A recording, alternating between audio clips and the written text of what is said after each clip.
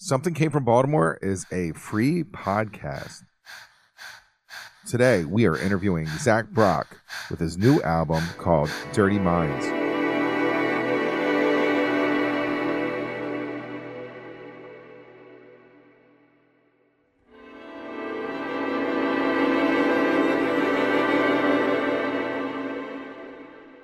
Hello, welcome to Something Came from Baltimore. I am your host, Tom Gauker. Something Came from Baltimore is a jazz, blues, and R&B podcast, and it's not really about Baltimore. Today, via Zoom, we are traveling to Brooklyn to chat with the on-again, off-again, Snarky Puppy member. He's the violinist Zach Brock. 2021, Zach Brock released an EP called Polyphony and a classical influence recording called Light Shines Through. In this recording, Zach is channeling the 70s fusion of Jean-Luc Ponty. Dirty Minds has 8 tracks. It has an intro and outro and 6 longer progressive jams. Zach Brock, welcome to Something Came from Baltimore.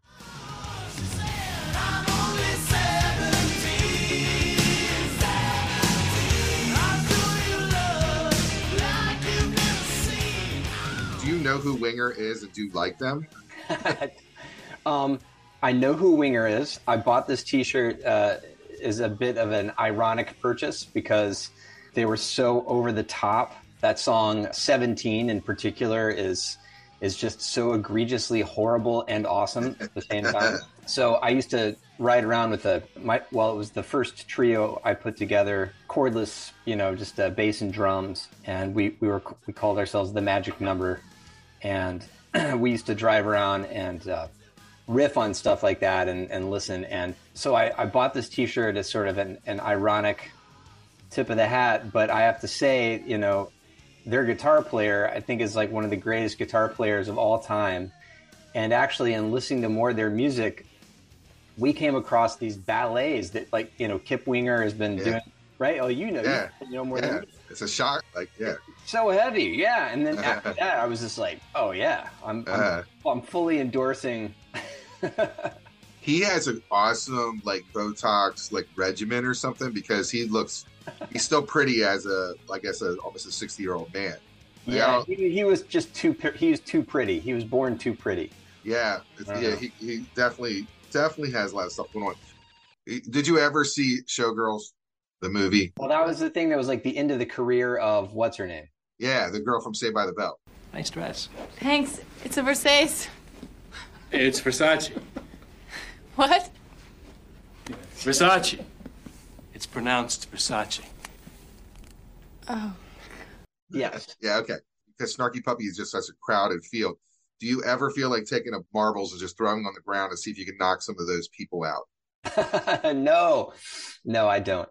That's funny, though. This last tour, I was out legitimately on tour for 8 weeks at the end of the spring, but then also before that for 2 weeks at the Grind Up Fest. So I was with Snarky, and then I'm adding another week in there because I got COVID. So then I was still away from my family, kind of quarantined. So 11 weeks, which is the longest run of anything I've ever done in my life. I love all of those guys in the band more instead of less, and even after all these years, I started playing with them back in 2007. I think I found the first email exchange that I had between me and Mike was, I think, in 2006, maybe. And so I came down to Dallas and overdubbed some stuff on I don't know if it was their third record, I think, called Bring Us the Bright. It was the second or third, and it was the first one that Bill Lawrence from London played on as well. And I played the solo on his song 34 Klezmer that we still play occasionally. Going all the way back that far, it's been a relatively stable cast of musicians. There were some changes farther back, but definitely in the past, 8 years, it's been really, really solid. And, one of the things that, it would be great to play with them all the time, but there is also the danger of putting all of one's eggs in one basket. Yes. So jazz artists don't do that. Right. Jazz artists don't do that. They just don't do that. Exactly, especially. And so it's nice. I mean, it sucks when the tour's over because then it's like, okay, now I'm gonna take a big downgrade and probably pay and type of venues, but that doesn't make the exchange of energy between the audience any less. And of course, I love playing clubs and small clubs and jazz clubs as well. And I was just going to say that having that kind of almost sports team level roster in a band does give everybody who wants to have a solo project or who had one before they joined the band time to still work on that. Yeah. I went on your website. You have really reasonable rates for classes. And then you had that, like, I will meet you in person. That freaked me out a little. So it made me think, I'm like, have you ever met someone who was just like a psycho fan who just wanted to hang out with you for an hour? I've met some kind of potentially psycho folks along the way. Never from that, because, if I had, that would not be up on my site.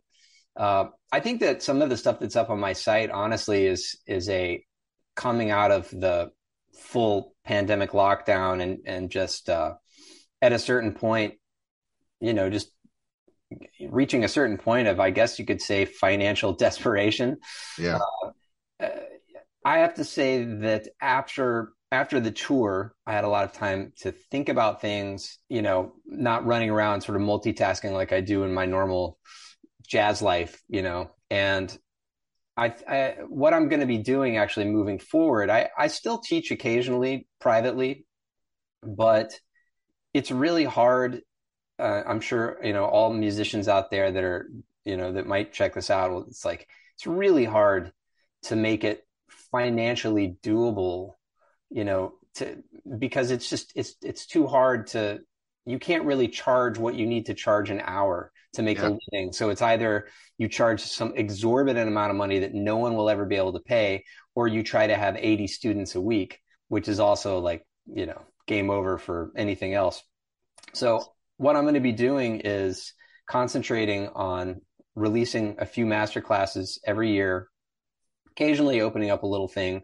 I mean, I still teach master classes out on the road.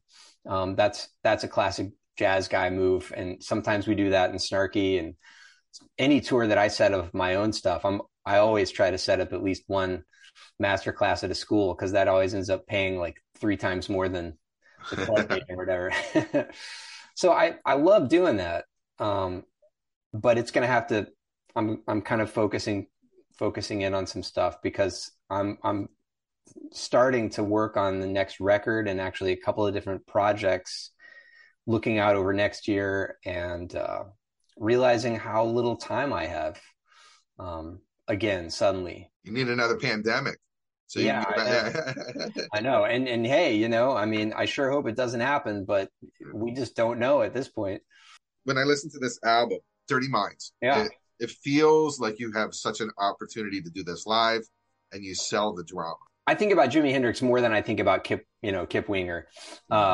Just surprisingly, because, I've never worn tights, and I'm definitely not that flexible, so I can't do any of the overhead kicks. I could lick my violin, but I don't think that would do much for it or me or anybody else. But yeah, I mean, I think that with the music in Dirty Minds, and the way I decided to just make the record the way that it was, is I wanted it to kind of be like it would be if you heard it. I mean, obviously I could have truncated things, and a lot. Yeah. And I just sort of decided not to. I mean, the album also had just sort of a very strange back burner type thing. It just almost didn't get done like 5 times, and I just kept having to come back to this and just like pull its body over the finish line.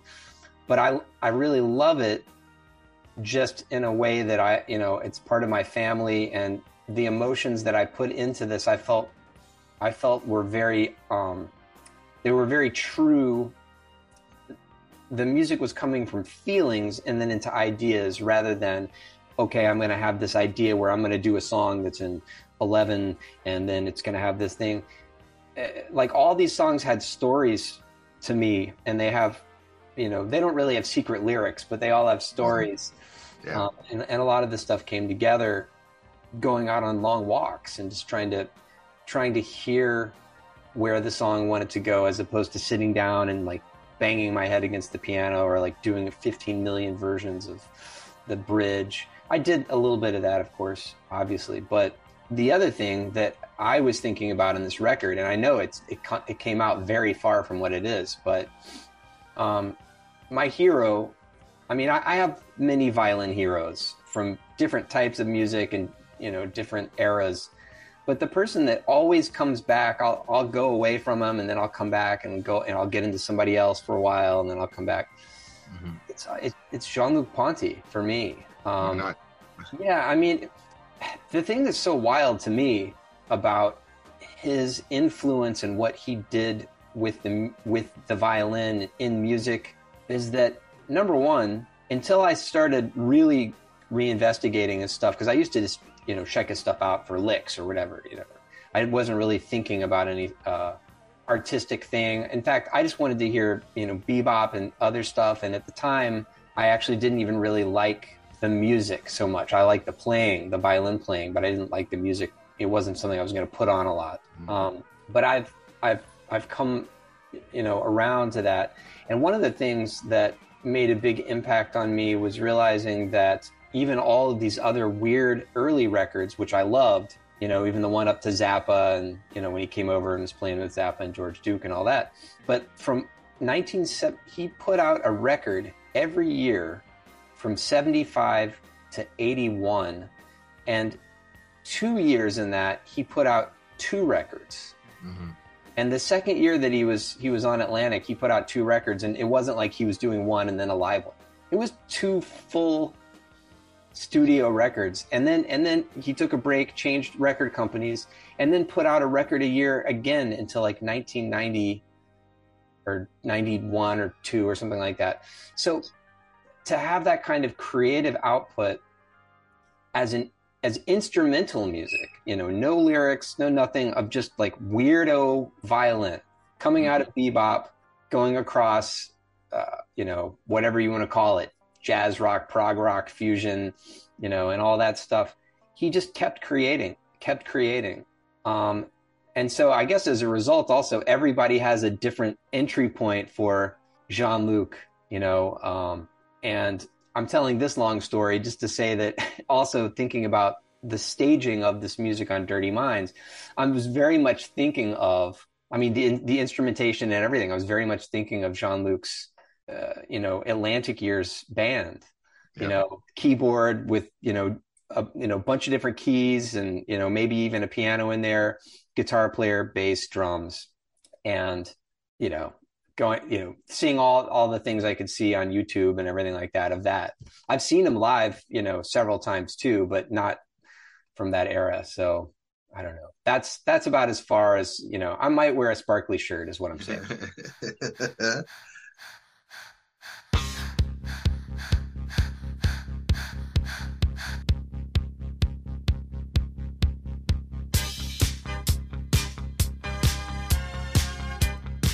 I hope you're enjoying the interview today with Zach Brock. Just a couple of notes and we'll get right back into that interview. If you're a Beatle fan, and who is not, right? I am a co-host of a limited edition podcast called The Beatles Come to America with my co-host, the Beatle guru, Brooke Halpin. We review all the U.S. album releases from the past. That's The Beatles 6, 65, Yesterday and Today, and Hey Jude, and more. Patreon is out, Venmos and Cash App is in. Tips are always welcome here at Something Came From Baltimore. Check out Something Came From Baltimore, the show, and it can be found on thebox.com. It's now 7 p.m. Eastern Time on Thursdays for the East Coast and 10 p.m. Eastern Standard Time for the West Coast. It's more talk and it's more music.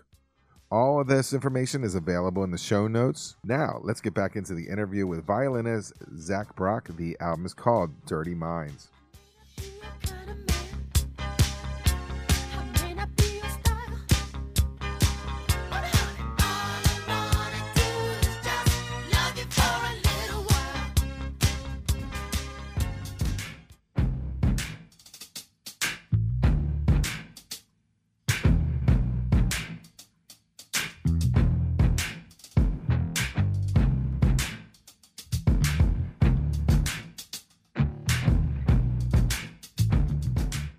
gonna go into the album a little more. When I think of Dirty Minds, I only think of the Prince album song.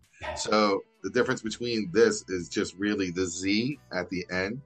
I know that I'm older, so I'll always like go, oh, Dirty Mind, that's Prince. Like that is Prince. What I loved about this, other than the song itself, and we're going to play a sample, is the video that you created with this is mind-blowing. And I'll tell you why. One, if you really want to see how things are made, like you're able to see how you guys are actually like working together as a unit. And you're like, oh, that's how they're making that sound. Then you have this awesome like background. It looks like a church of something. Yeah. And then if you're a techie, you know, if you really are into tech gear, there's stuff all over the place. That it's like Candyland. It's all over for you to take a look at.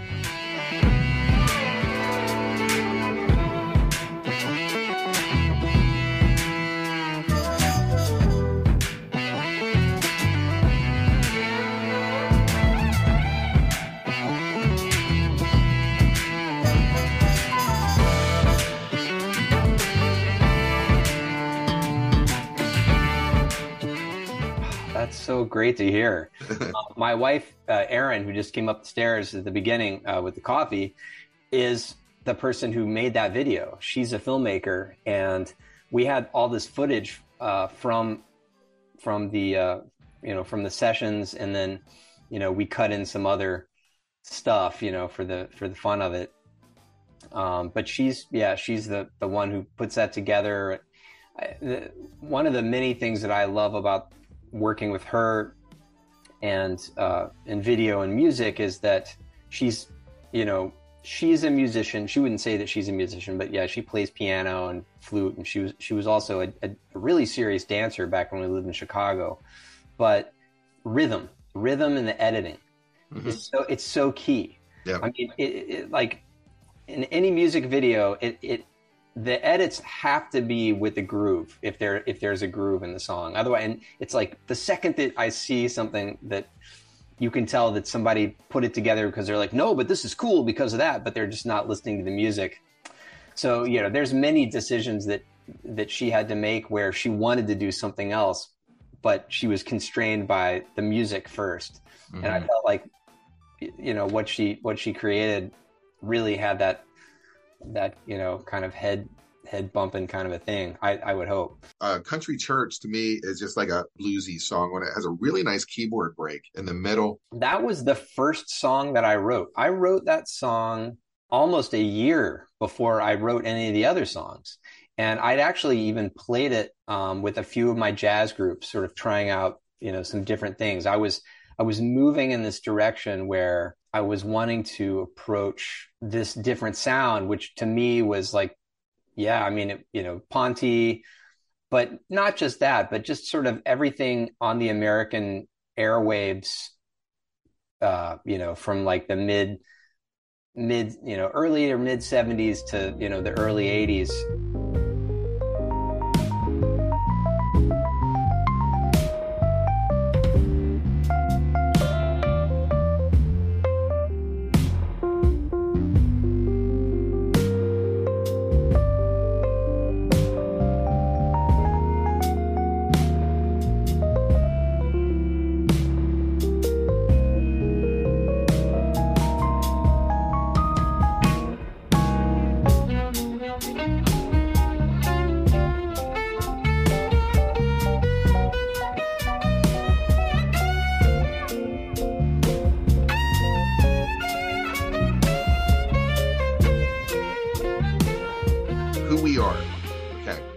My mind, the last 3 minutes is like the outro of Layla. It has that swirling like jam vibe to it that is like intoxicating. Love it. Thank you.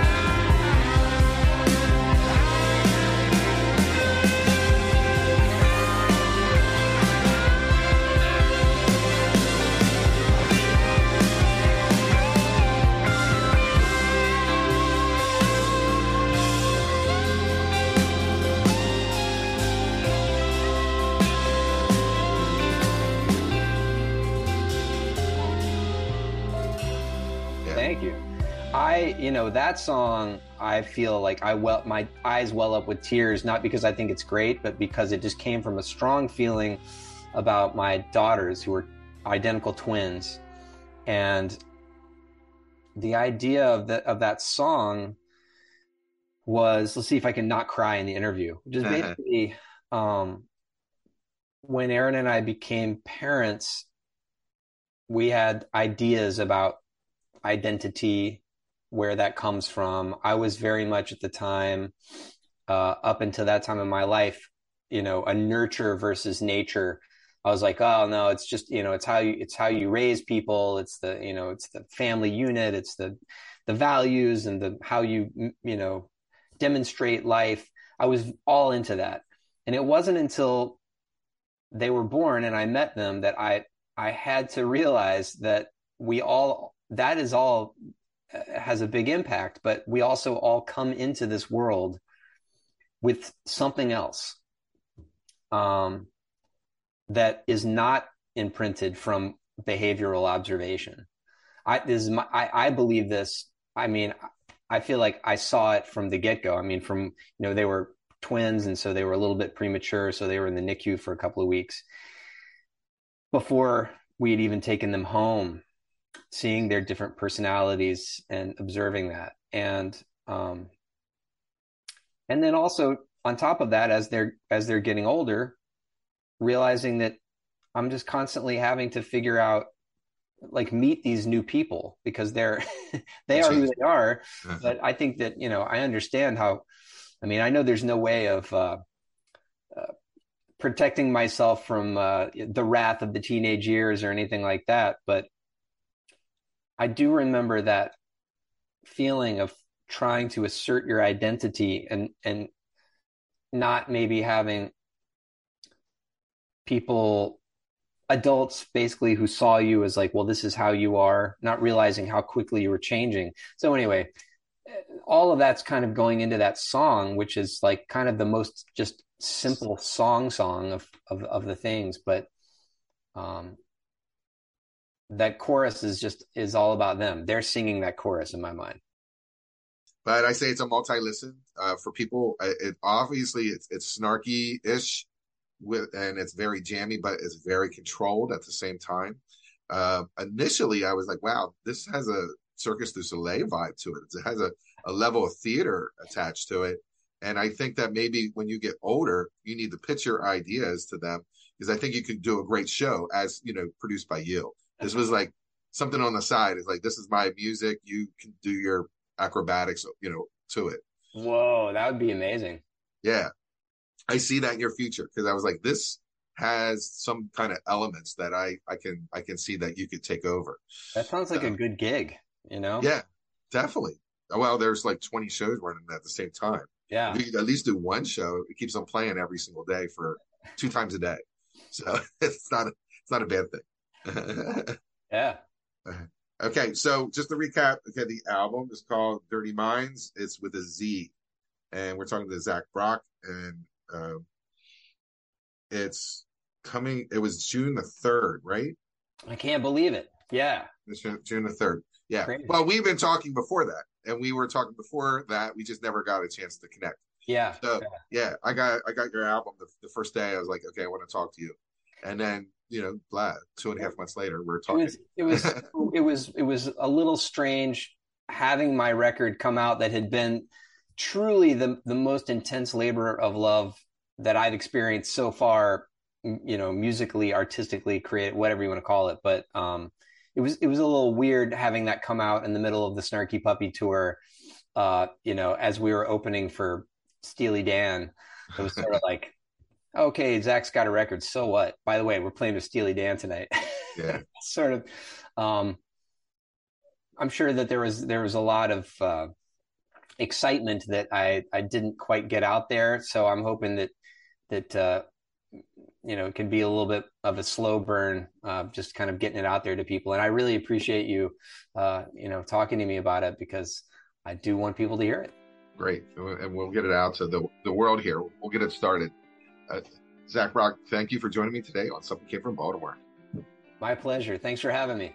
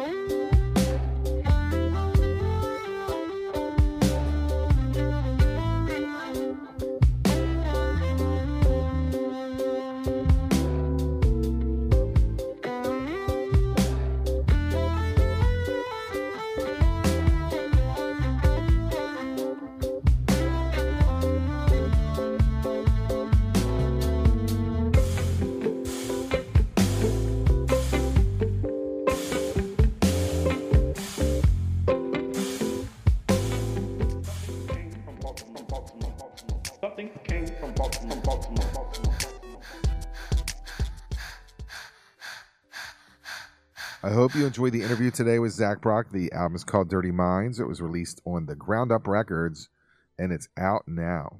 The show is over. Everyone, have a great day.